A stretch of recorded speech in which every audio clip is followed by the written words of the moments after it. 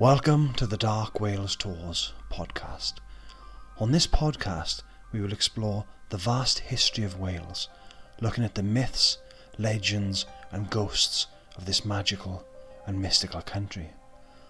Wales has been the heart of Britain's supernatural beliefs for many centuries, and on this episode we will look at how omens of death have played an important part not only in Welsh history but throughout the entire world. Are we really able to foretell our ultimate fate? There have been many different ways over the centuries that people have tried to foretell the future and find out the cause and timing of their death. The ancient Greeks used the stars and constellations to try and predict future events, while also using Pythia, the high priestess of the Temple of Apollo, otherwise known as the Oracle of Delphi. It was her job to try to find out the will of the gods, to find out when was a good time to go to war, and also try to find out who would survive it. Greek mythology has numerous references to psychics who had the power to see the future, one of the most famous being Cassandra. Cassandra was the daughter of the king of Troy, who was gifted the power of prophecy by the god Apollo, who was in love with her. But when she refused his advances, Apollo cursed Cassandra to be able to see the future but would never be believed. The myth goes on to say that Cassandra foresaw the fall of Troy and the death of everyone inside. When she tried to warn the people, they turned on her and shunned her. A few years later, of course, Troy did indeed fall to the Greek army. Had the Trojans heeded the warnings of Cassandra, they might have been able to save themselves and their city.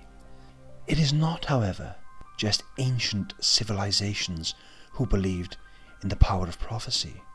In medieval and Tudor Britain, many aristocrats would hire soothsayers and wise men that would use charts of the stars to try to predict when their clients, and more importantly, their enemies, would die. This was the case with George, Duke of Clarence, who used an astronomer named John Stacey to predict the death of his brother, King Edward IV. This, of course, was treason and led to Stacey being arrested and hanged at Tyburn. George himself was put on trial and found guilty of treason against his brother, the king. His execution was held in the Tower of London on the 18th of February 1478. Legend even goes as far as to say he was drowned in a butt of Malmsey wine. Now, George was not the last member of the royal family to try and predict future events. Queen Elizabeth I used astrologer and occultist John Dee, whose parents were of Welsh descent, to try to help predict the future. Dee himself is credited with predicting the rise of the British Empire, a term which it is thought he himself coined. The Queen highly valued Dee and sought his advice during various moments of her reign, including during the Spanish Armada. Dee was always careful not to predict the Queen's death, as again this would be seen as treason and would have led him to be executed just like John Stacey. Death is, however, the one thing in life that is guaranteed to come to us all. Did these ancient and medieval astrologers have the knowledge that allowed them to see signs that warned of future death?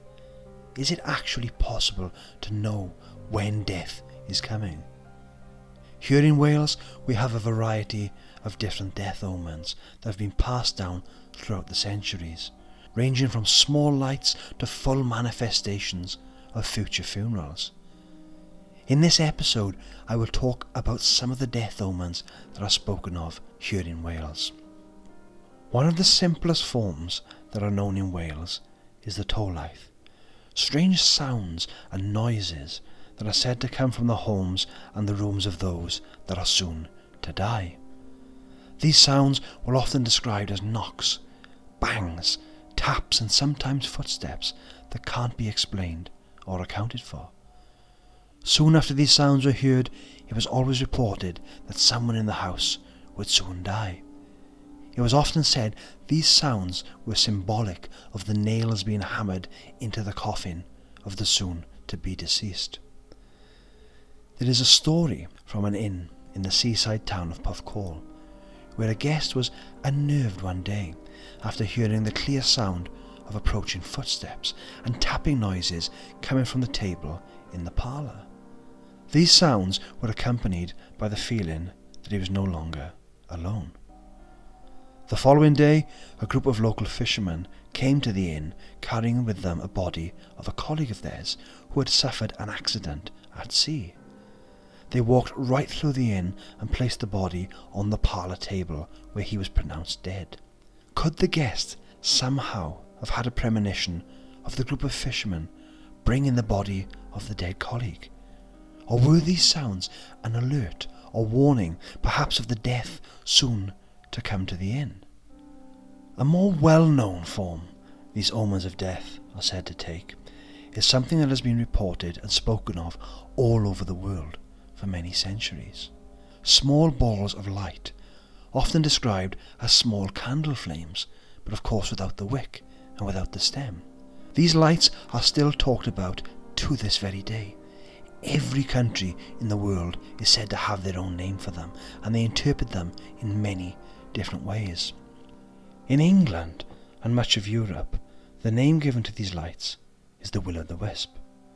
These balls of light are said not only to warn of future death, but have also been known to try and bring about death themselves.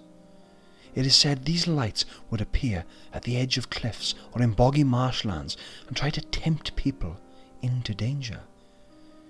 In Ireland they call them jack-o'-lanterns, a tradition and name that the Irish took over to America. Here in Wales, these balls of light are called Canol Corff, which translates to corpse candles. These corpse candles in Wales were said to issue from the home of a person who was soon to die, to travel from their home to the graveyard where the person will soon be buried. It was even said they were known to float and hover around the unmarked graves of murder victims waiting to be discovered.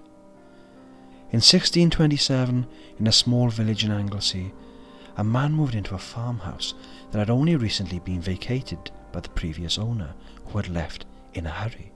During the night, the new owner was awoken by a bright light coming from the end of his bed.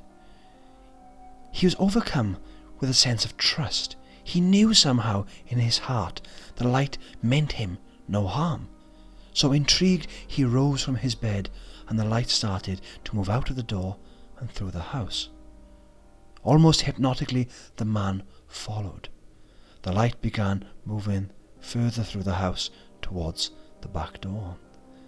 The man followed it outside, and the light then led him to a small mound at the back of the property. After this had happened several times, the man asked a number of people in the village to accompany him to see if they too could witness this strange phenomenon. The light appeared as usual, so the villagers followed it, and when the light once again settled on the mound, one of the villagers recalled seeing the previous owner the night before he left, hanging around the back of the house around the location of the mound. Well, of course, this led to suspicion, and the decision was made to dig up the mound, which revealed the body of a murdered man. The body was that of a local farmer who had gone missing. The villagers believed that the lights were somehow trying to tell everyone where the body lay, so justice could be done. The previous owner of the house was tracked down and found in Bristol. He was returned to Wales for trial, where he was found guilty of murder and sentenced to death. The Canol Corff had not only informed the house's new occupants of the death, but also they showed them where the body was buried, so the murder could be uncovered and solved. Or perhaps could the lights actually have been some remnant of the murdered farmer's spirit, returning to see justice served? There is a theory that these lights are indeed the souls of the dead, coming back to our world, but not having the power to appear in full form, they can only manifest and appear as simple balls of light. Even in the 21st century, these balls of light, more commonly referred to as orbs, are still seen all around the world. They have become one of the most common ways people are able to capture what could be spirits in photographs. Ever since photography became mainstream, there have been reports of these orbs being captured, and a simple online search will reveal thousands of them. There is, of course, a huge debate over whether or not these orbs are natural occurrences or something more paranormal.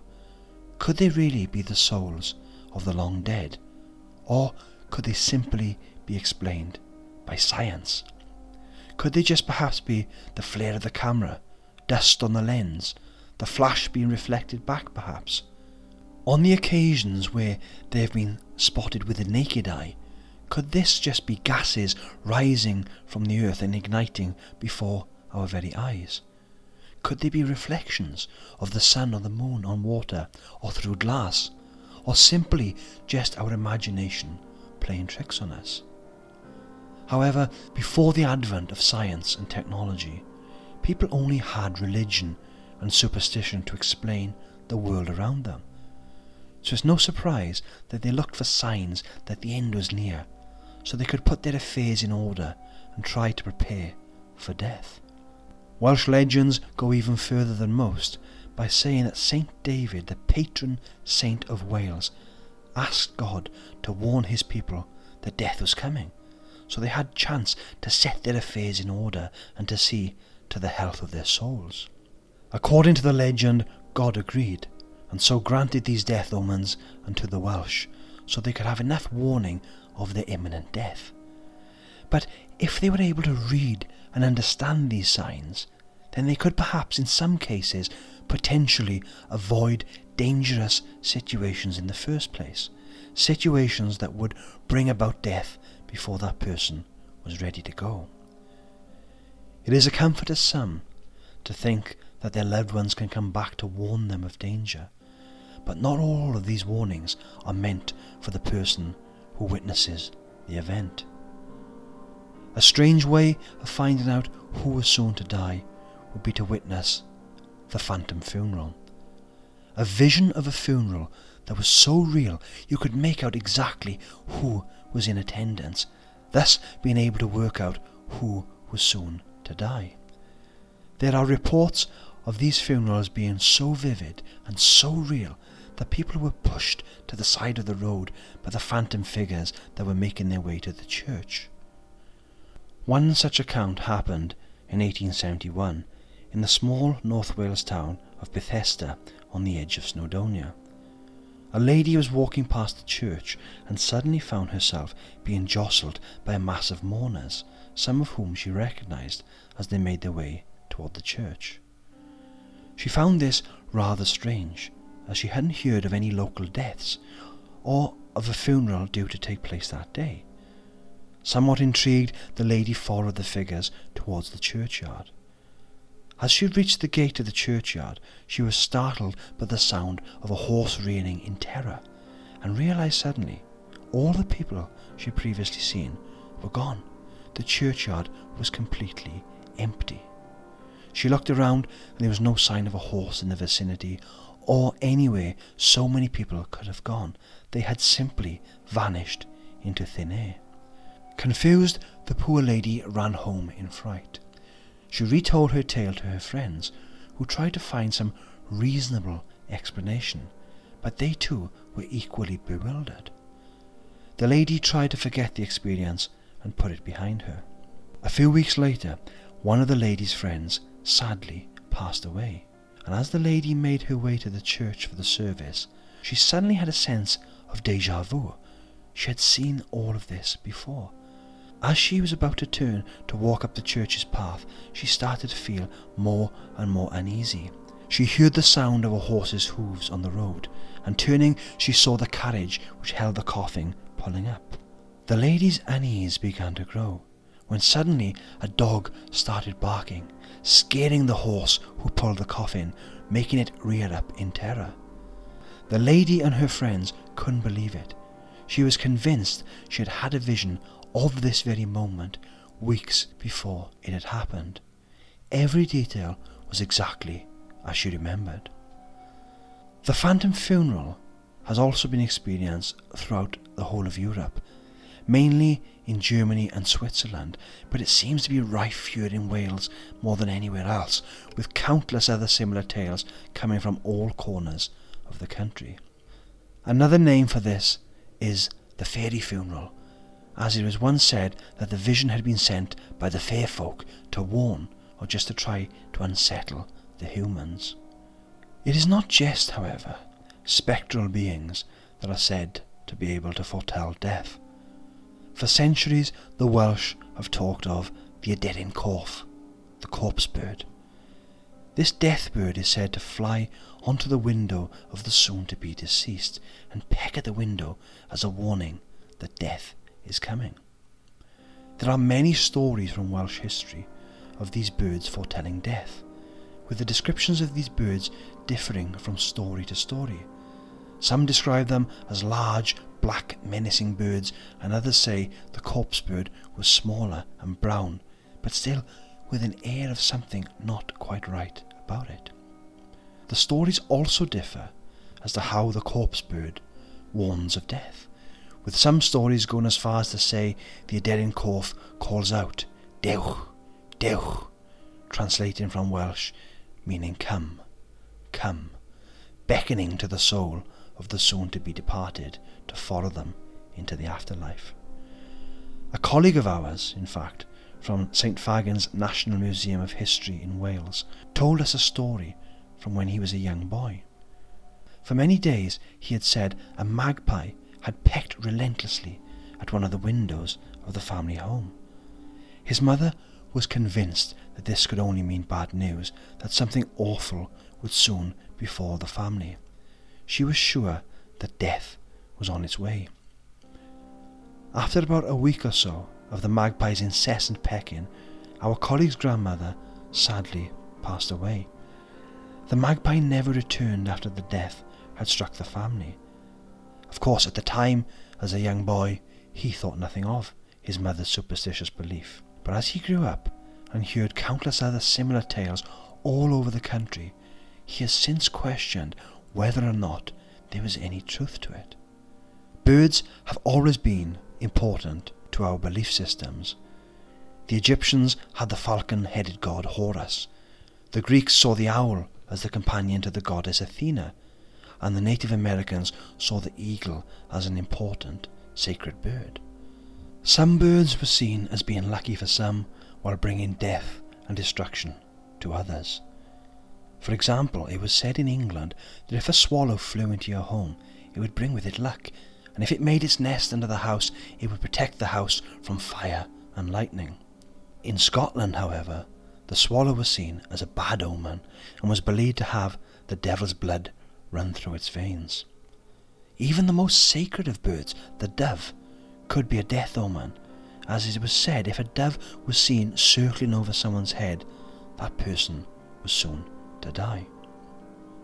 One of the more frightening omens of death is something that is said to call out to the soon-to-be deceased, something known in Wales as the Cyhyraeth, or the wailing.